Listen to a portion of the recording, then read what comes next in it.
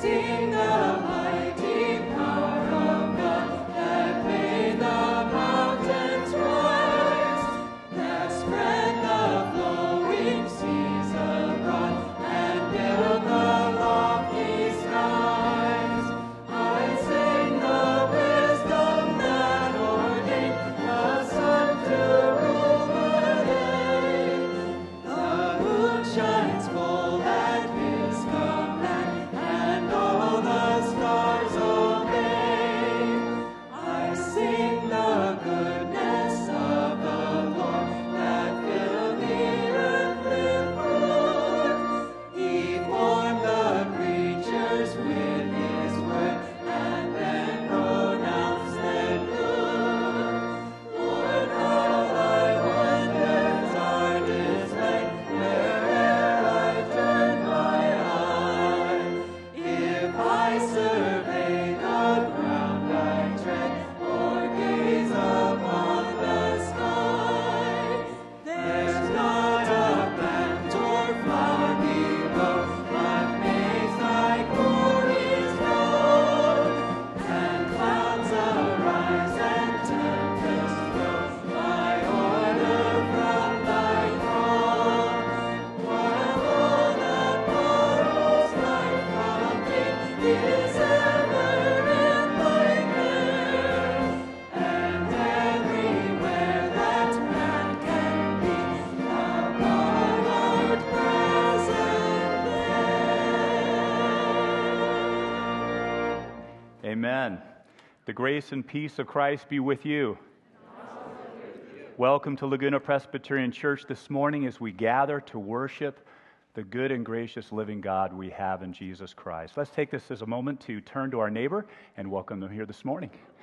Let me direct your attention to some of the announcements here in our connections page. Of course, we are kicking off the fall this month and school has started.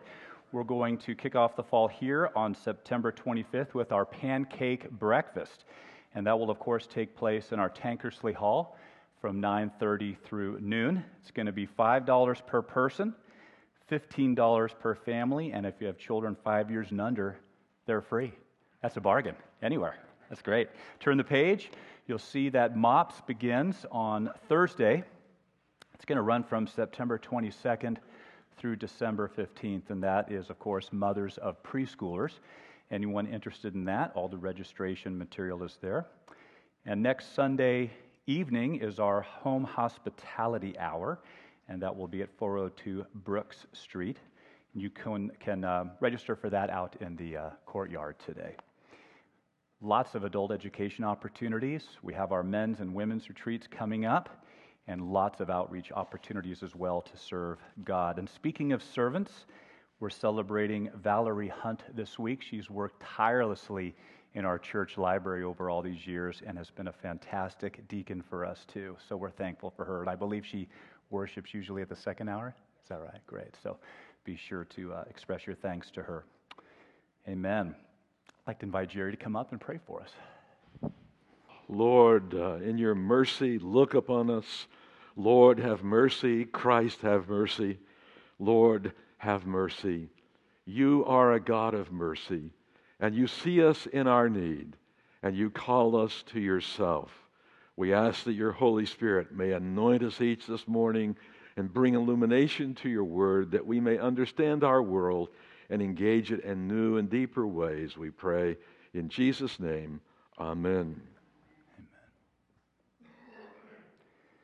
Please join me for our call to worship. O Lord, our sovereign, how majestic is your name in all the earth. You've set your glory above the heavens. Out of the mouths of babes and infants, you have founded a bulwark because of your foes, to silence the enemy and the avenger.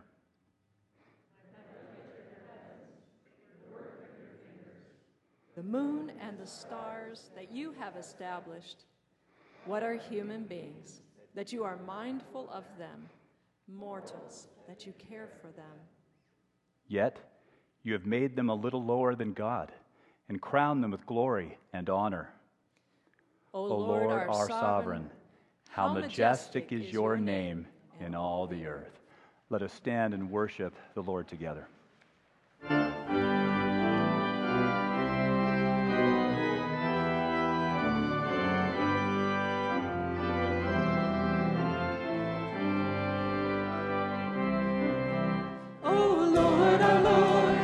majestic is your name in all of the earth. Oh Lord, our Lord, how majestic is your name in all of the earth. Oh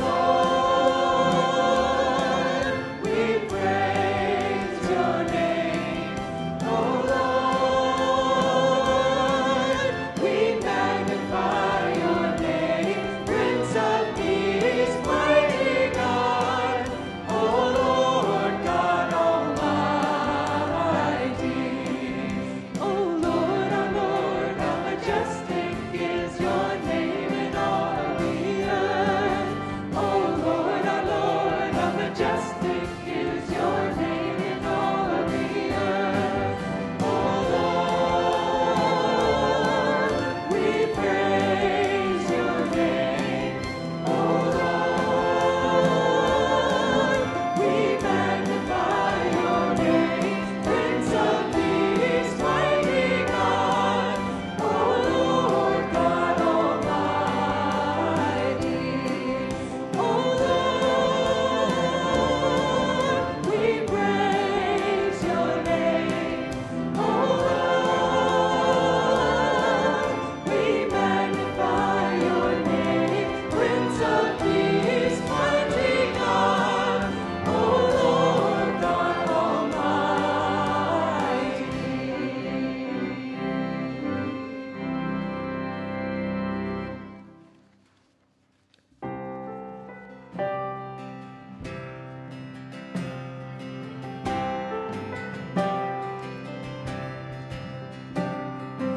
Wonderful, merciful Savior, precious Redeemer and friend.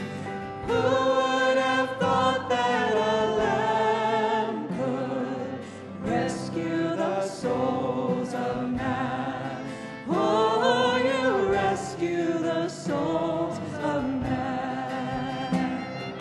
You are the one that we praise. You are the one we adore.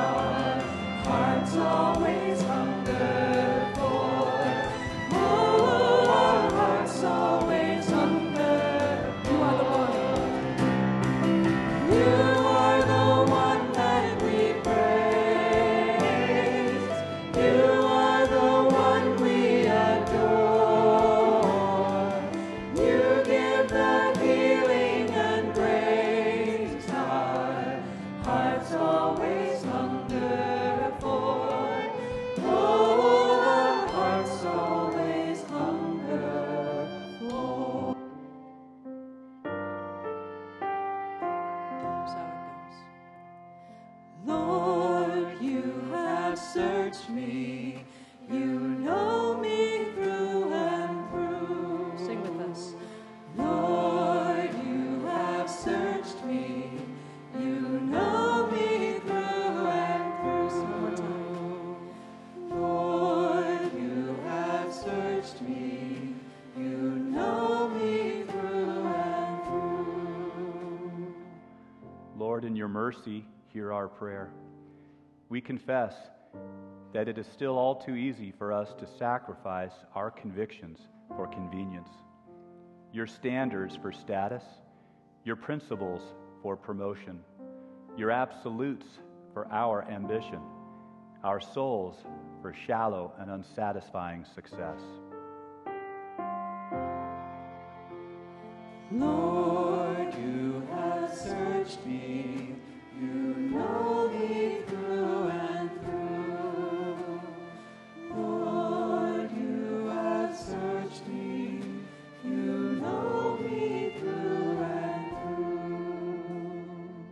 How easily we are seduced by power, prestige, pleasure, or possessions, seduced into violating our integrity or harming our fellowship with you.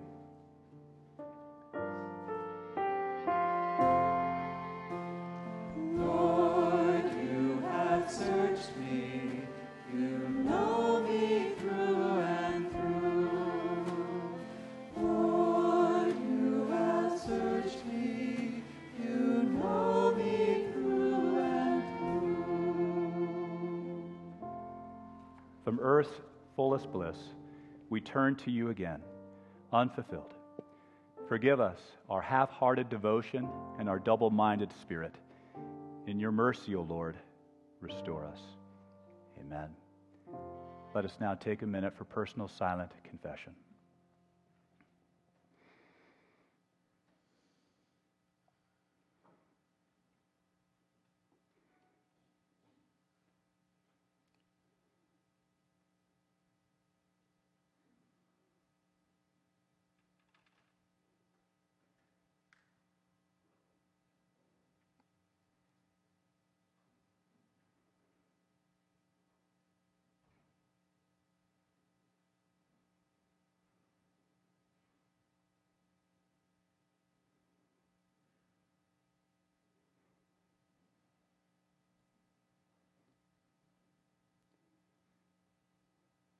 Amen.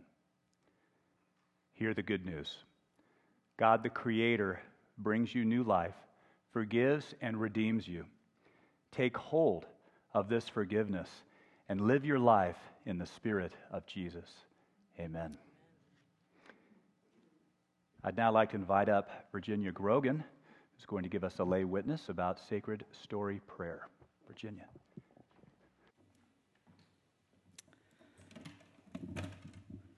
Good morning. Steve just said, my name's Virginia Grogan, and I'm going to begin with a short prayer from the Bible. May the words of my mouth and the meditations of my heart be acceptable, O Lord, in thy sight. I'm here this morning to talk a little bit about my experience during this last year with a group I was in that was practicing sacred story prayer, and also to invite you to consider whether this might be a good time for you to join one of our groups beginning this fall. For many years, I was involved in this church's disciple program and other Bible studies, and I loved them, and I learned a great deal. And each one of them deepened my faith and brought me to a better understanding of who God is. Bible study came relatively naturally for me, as it does for many of you, given my many years of schooling and study and the nature of the work I did in secular life. But despite those studies, I felt that sometimes my prayer life and my relationship with God were frankly a bit lacking. My prayers were too often comprised of a perfunctory thank you for the blessings in my life, or worse, a self-centered litany of how I'd like God to work things out according to my plan, as opposed to listening and drawing near to God and trying to understand what his plan was for my life and the world. Enter the sacred story prayer. The sacred story prayer offers a time-honored and rather specific framework for entering into dialogue with God, of learning to sit with him and be still in his presence, of learning how to feel his love and healing grace, and of being mindful of the roles he seeks for us in this world of his. It takes only 15 minutes each day, and the discipline is taught gradually, building each part upon another of the fivefold prayer. When practiced faithfully, which is not always, I found that these 15 minutes of daily prayer left me throughout the day with a deeper awareness of God's presence and of his grace. I also was much more likely to feel the guidance of the Spirit in critical moments in my day. It was almost as if the prayers helped to open my heart to hear and receive what God wanted me to hear. I'm not saying that the prayer discipline has given me a magic fast track to God or that I have arrived anywhere. The faith walk is a lifetime journey, as the sacred story tells us again and again. But I can say that for me, sacred story prayer helped open new dimensions so that faith was not merely a declaration of belief, but an experience of deeper relationship with God and with my fellow man. If you would like to learn more about a prayer practice with potential for drawing you into a closer relationship with God, we invite you to join one of our 3 Sacred Story prayer groups this fall. They will begin the second week of October, last an hour for each meeting, and end before the crush of the Christmas holidays. The homework is made up primarily of the 15 minutes of daily prayer with some additional relatively light reading. Several of those of us who have participated in the practice over the last year will be in Tank Hall starting at 11:15 today to describe a bit more about this 8-week study and to answer any questions you may have.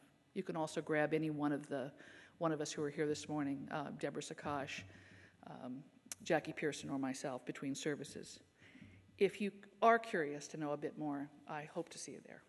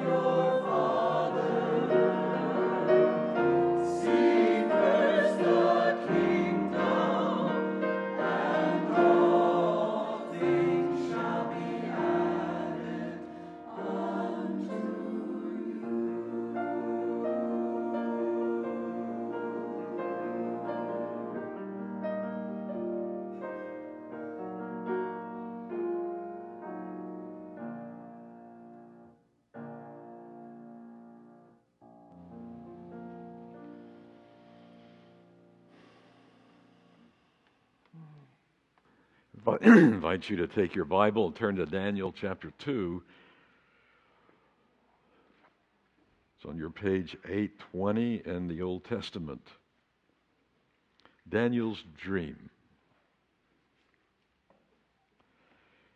In the second year of Nebuchadnezzar's reign, Nebuchadnezzar dreamed such dreams that his spirit was troubled and his sleep left him.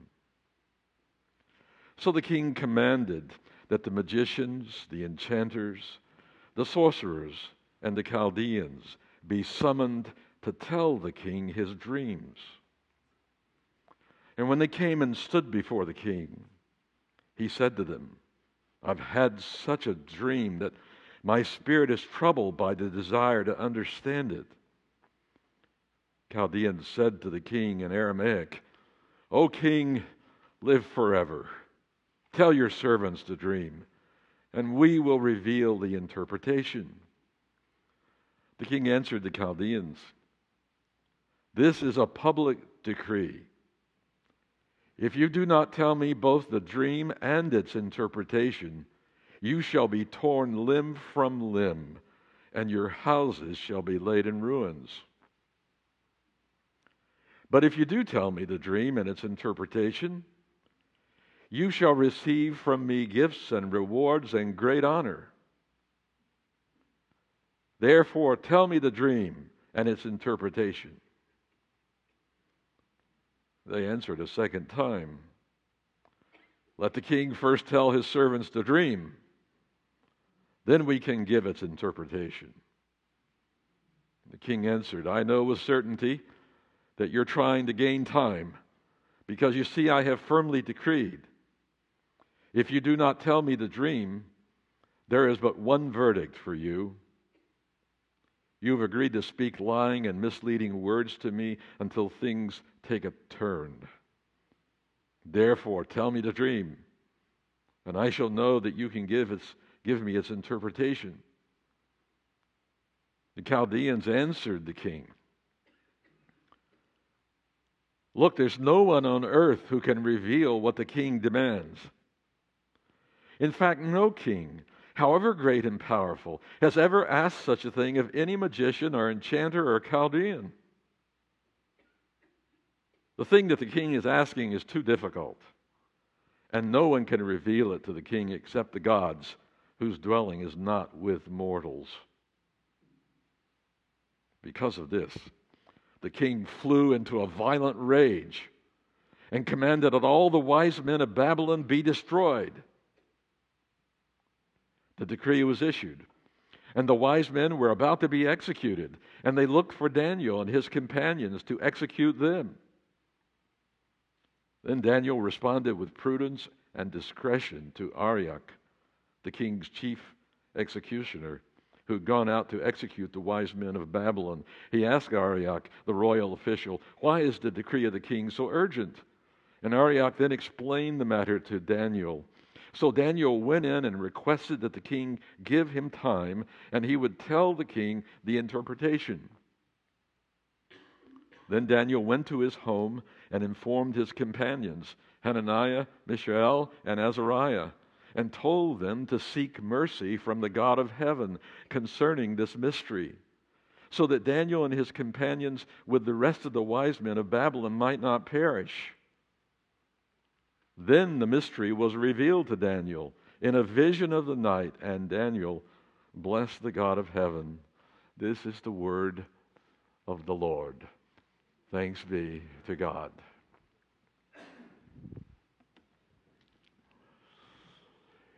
It was a Babylonian century. All the signs of success for political greatness were now focused on this empire. Babylon, using all of its power, had conquered the kingdoms of the world.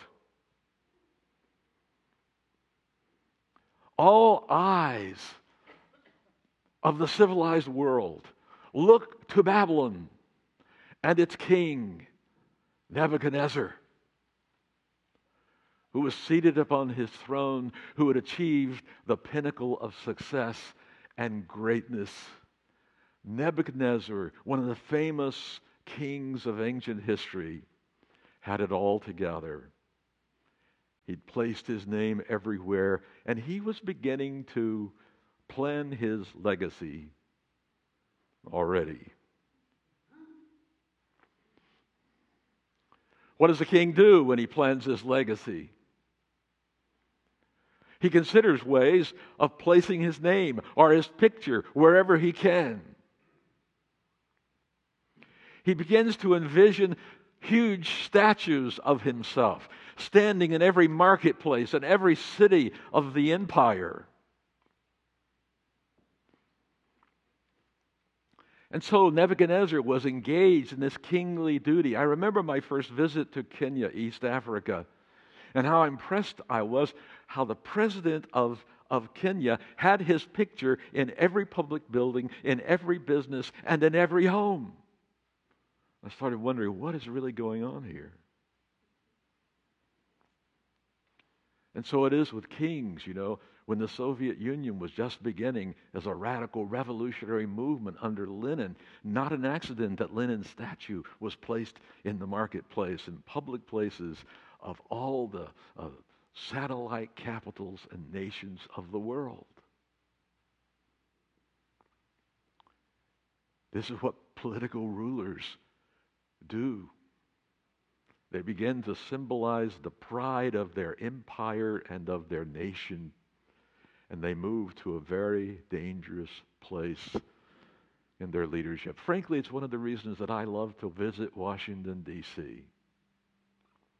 Because there the legacy and the inspiration and the patriotism of our nation is symbolized in ways that make sense with memorials to Washington and Jefferson and Abraham Lincoln and many others who have led our armies in battles victoriously, and many other influential peoples and movements are symbolized in our museums. It's a wonderful place to visit, and every American ought to visit such a place. Every nation has places like this.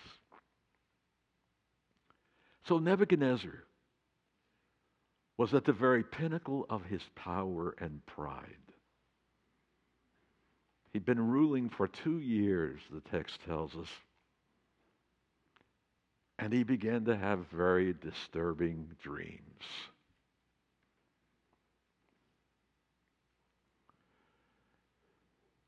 Perhaps he thought these dreams would go away, but they became repetitive. You ever had repetitive dreams that were troubling, that you couldn't understand, that kept you up in the nighttime, that caused you to walk the floor in worry, in anxiety, fear, that perhaps even stirred some anger within you? This was Nebuchadnezzar's dilemma.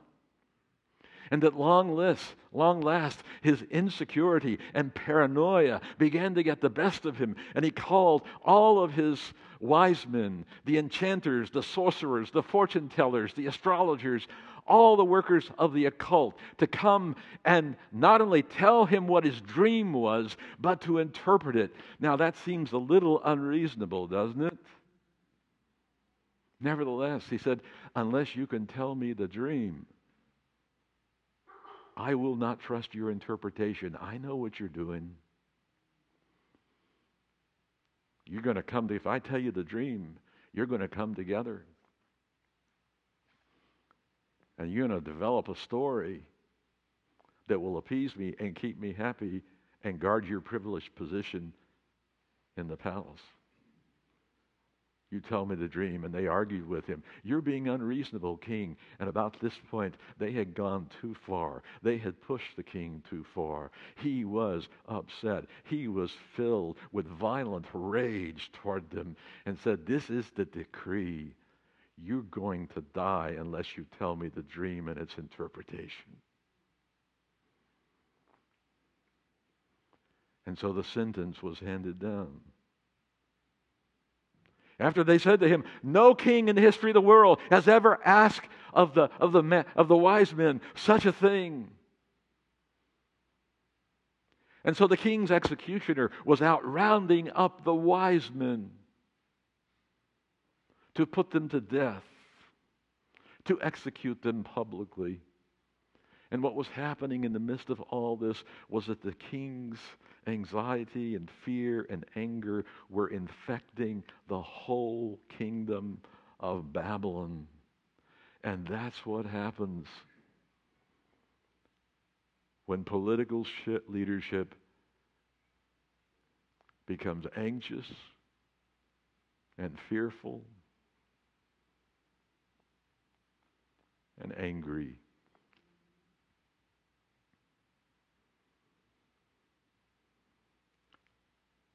Someone asked me, why are you preaching on Daniel this year at this time? I'm doing it for this very reason.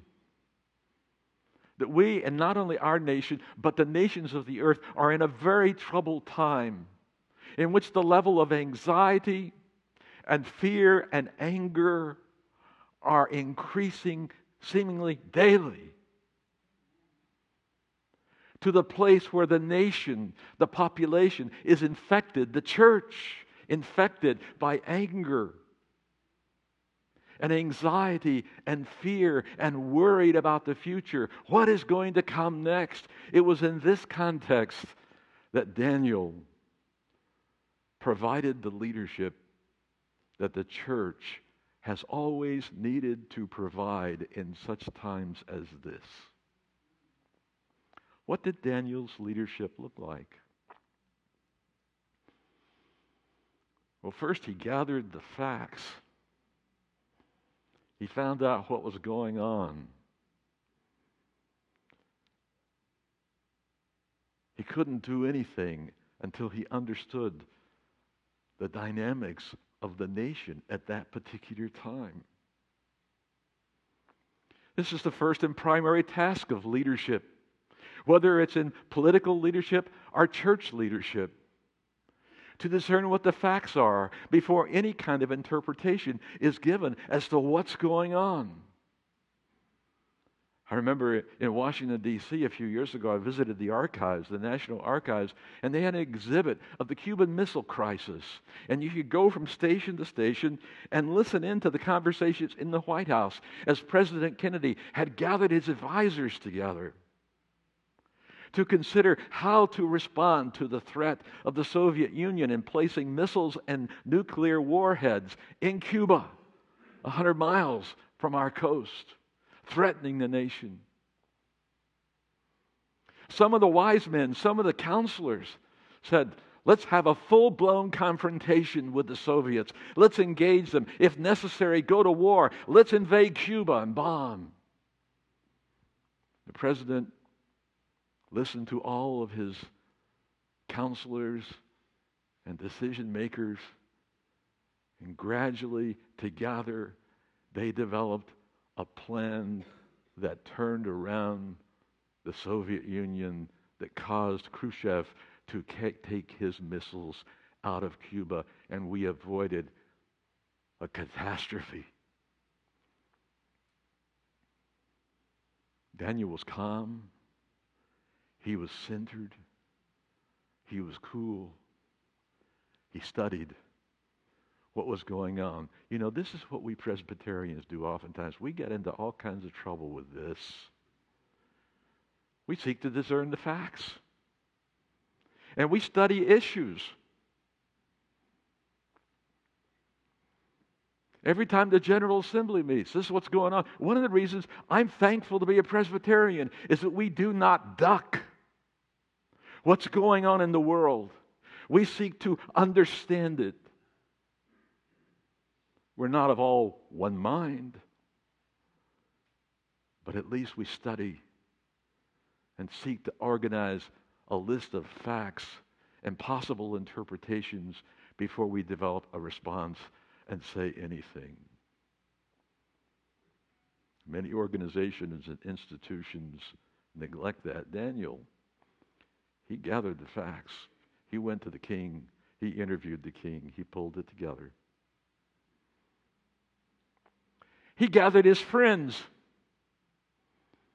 He went back to those 3 companions. And they represent so much, those 4. They represent the church, the body of Christ. They represent Daniel's support group. A support group that pull together to fellowship, to support one another, to be a presence for one another, encouraging voices, comforting words for Daniel and the development of a plan. And so it was that in the context of this covenant community, they found strength to go on,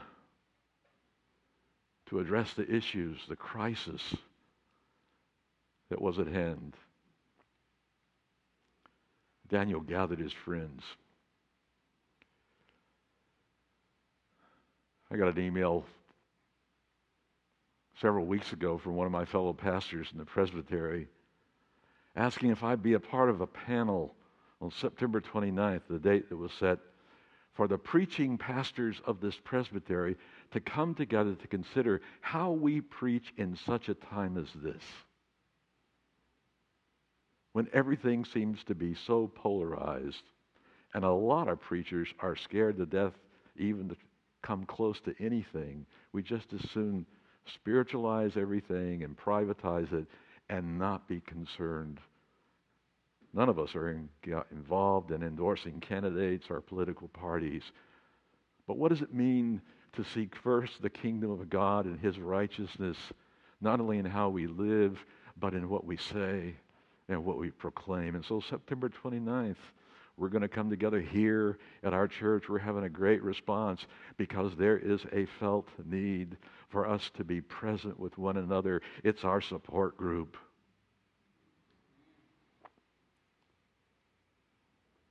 And rather than hanging alone, maybe we'll all hang together.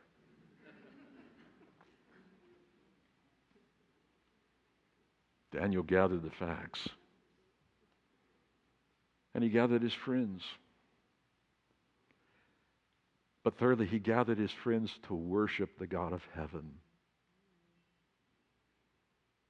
And he asked them to pray to the God of heaven that they might receive mercy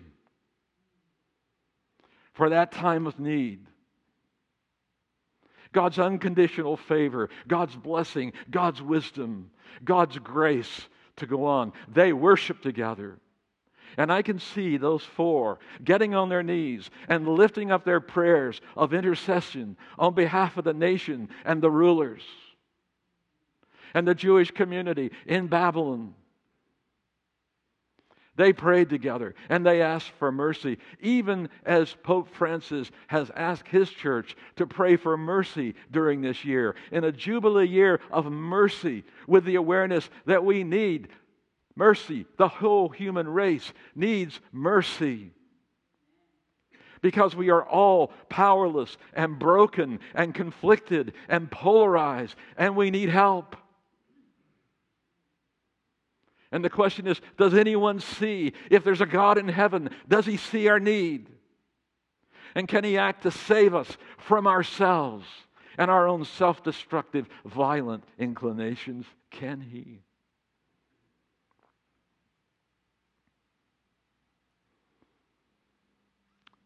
Some have said that life begins when we get in touch with our powerlessness. Blessed are the poor in spirit, for theirs is the kingdom of heaven. The poor in spirit, we live in such a time. One of my readings over the summer was Brian Stevenson's new book entitled Just Mercy. Brian Stevenson is an African-American, Harvard Law School trained attorney who has given his life to representing prisoners in Alabama and other southern states who are on death row, who have a sentence of death over their heads. Many there unjustly, innocent, never given lawyers. But people have waited and listened and smelled the flesh of people frying in the electric chair. There were so many parts of the book I could hardly stand to read it, but it was so compelling I couldn't put it down. And while he was waiting, he said one night for one of his clients to be executed in the prison. He asked himself, why am I doing this? That's a good question. Why am I doing this? Because I live in a world of brokenness. And the burden of human brokenness is so great, I can hardly bear it, and I don't need to do this. I'm going to run away from this. And then he said, I realized in those moments of tears and prayers that by doing this work, I had discovered my own brokenness. And I've discovered that the discovery of brokenness is the very foundation of compassion. A compassion that moves us to mercy, to hang in there, to be in places that no one else will be. That's a very different way of approaching the world than most of the world lives by, that seeks to accumulate power. Not easy to talk about brokenness. From time to time, Brian would be invited to listen in on a conversation of three women, one of which was Rosa Parks, and two other women who had been close to her in the civil rights movement in the South. You remember Rosa?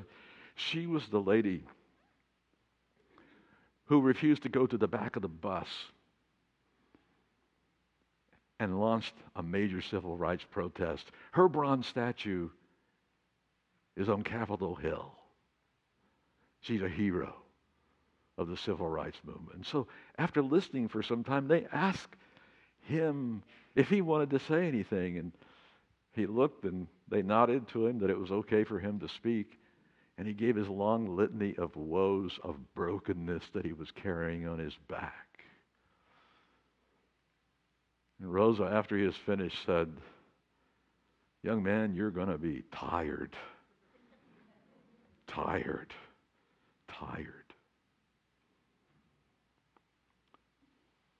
One of the ladies who had invited him, to whom he was the closest, said, therefore, you must be brave.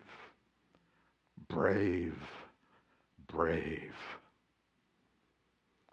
Because this is the work to which God has called you. And he wrote about his reading of 2 Corinthians 12, the Apostle Paul, who had the thorn in the flesh that brought him low, that put him in touch with his own brokenness and weakness, and how he prayed 3 times that God would take it away. And God said, no, my grace is sufficient for you. My mercy is sufficient for you, because when you're weak, then you're strong.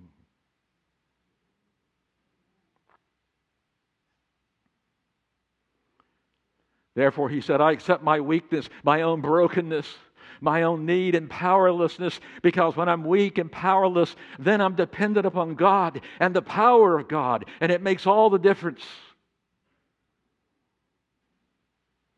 And that's where the church needs to be, I believe, in this time.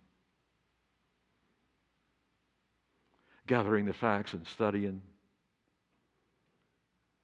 hanging in fellowship together, pledging to be together, whether or not we like each other or not, or agree with each other, but to be a support group, a covenant community that has its commitment renewed over and over, a group that knows how to worship, and to ask the God of heaven to grant us mercy, to help us in our time of need. Lord, have mercy. Christ, have mercy.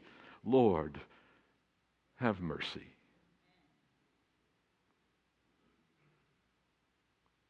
Pray with me.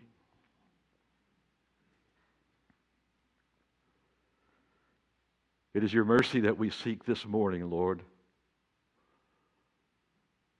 We know we can't make it alone. And some of us are scared to death for ourselves, for our churches in this polarized time, for our nation in this election time. And Lord, we know we need a spiritual revival. We need a nation that turns to you. and turns to one another and learns to love one another and to listen to one another and to share with one another.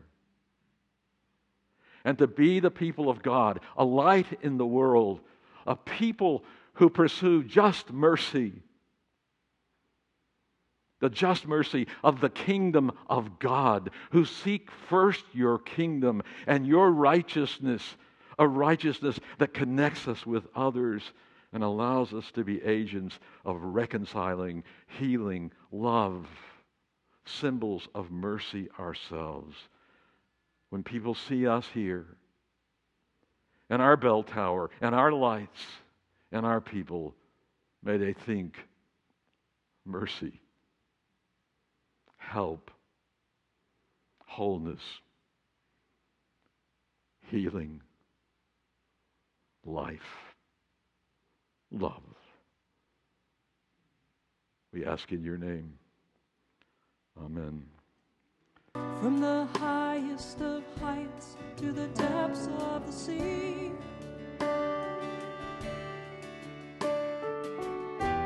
creation's revealing your majesty. From the colors of fall to the fragrance of spring, every creature unique in the song that it sings, all exclaiming, indescribable, uncontainable. You place the stars in the sky and you know them by name. You are amazing, God. All powerful, untamable, awestruck we fall to our knees as we humbly proclaim. You are amazing, God.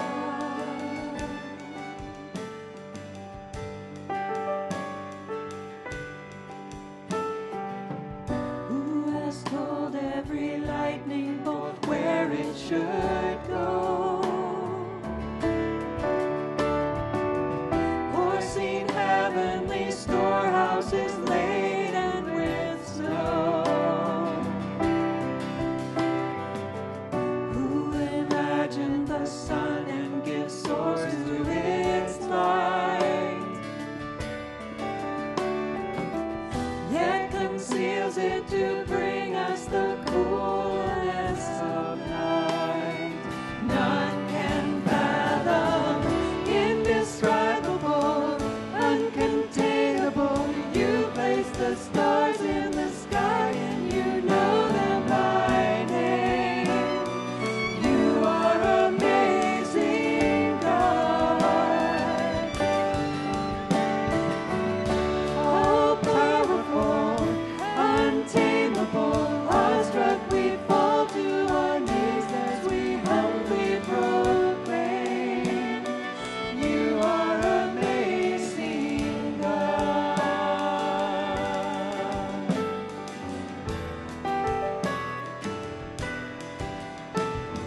You are amazing, God.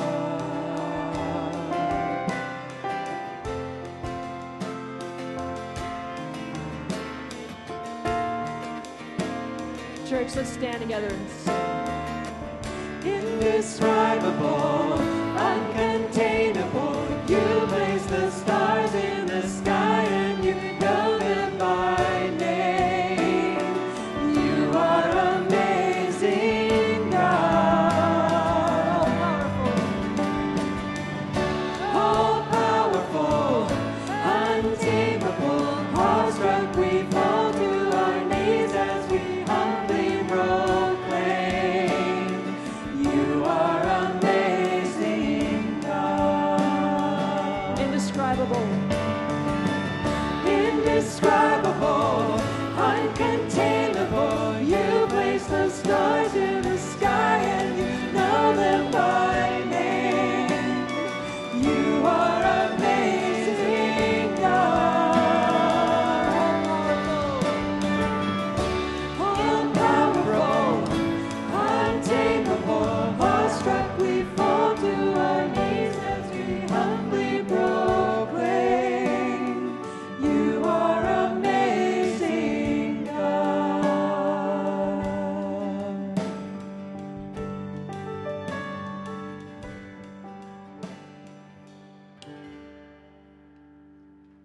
Let us pray.